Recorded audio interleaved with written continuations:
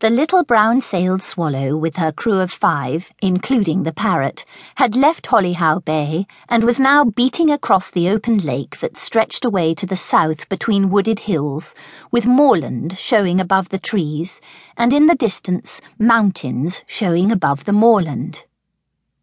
A whole year had gone by. August had come again. The Walkers had come up from the south yesterday. John, Susan, Titty and Roger had been at the window with the parrot as the train came into the little station, thinking that their old allies, Nancy and Peggy Blackett, would be on the platform to meet them, perhaps with their mother or with Captain Flint, that retired pirate who lived in the houseboat in Houseboat Bay and was really Mr. Turner, Nancy and Peggy's Uncle Jim. But no one had been there.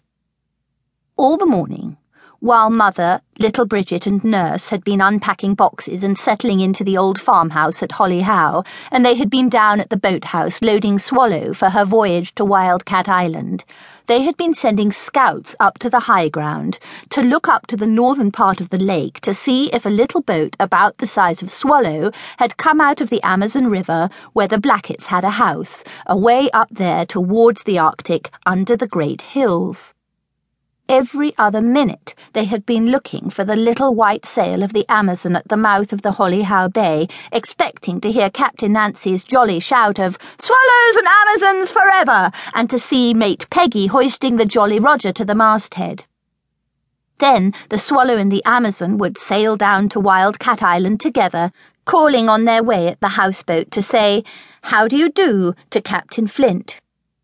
Everything would be just as it had been last year. But they had seen no sign at all of their allies, and when afternoon came, they could wait no longer. Mother and Bridget had gone off to the little town to buy stores for them, and were going to bring the stores down to the island in the native rowing boat from Hollyhow. Whatever happened, they had to get the camp ready before Mother arrived, so that she could see that all was well for the first night. It was no good waiting for those Amazons. Nancy and Peggy were probably in the houseboat with Captain Flint. Or, more likely still, they were already on Wildcat Island, plotting either a welcome or an ambush. With Nancy, you never really knew. So the 4 explorers had set sail. The thing they had been planning for a year was at last beginning. It had indeed begun. For once more they were afloat in Swallow, and sleeping at home in beds had already come to an end. "I do think he ought to be flying his flag," said Roger, the lookout. "Perhaps he didn't think we'd be sailing so soon," said Titty, the able seaman, who was resting a telescope on the cage of her parrot and looking through it at the distant houseboat. "He'll hoist his flag all right when he sees us coming," said Susan, the mate. John, the eldest of the 4 of them, said nothing. He was too busy with the sailing, now that Swallow had left the shelter of the bay and had begun to beat down the lake against the southerly wind. He was looking straight forward, feeling the wind on his cheek, enjoying the pull of sheet and tiller and the lap-lap of the water under Swallow's forefoot. Sometimes he glanced up at the little pennant at the masthead, a blue swallow on a white ground, cut out and stitched by able seaman Titty, to be sure that he was making the most of the wind. It takes practice to know from the feel of the wind on your cheekbone exactly what your sail is doing, and this was the first sail of these holidays. Sometimes he glanced astern at the bubbling ribbon of Swallow's wake.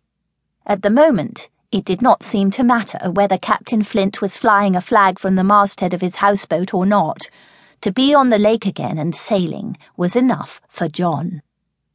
Mate Susan, too, did not mind that there was no flag on the old houseboat.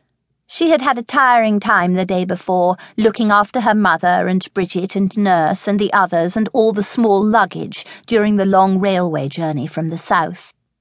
She always took charge on railway journeys and was always very tired next day. But nothing had been forgotten, and the number of things that would have been forgotten if Susan had not remembered them was very great. And then, this morning, there had been lists of stores to make out and check, besides the stowage of cargo in Swallow. So Susan was resting and happy, glad that for the moment everything was done that she could do, glad no longer to hear the din of railway stations, and glad, too, not to have to listen to strange voices in that din to make sure that they ought not to be changing trains.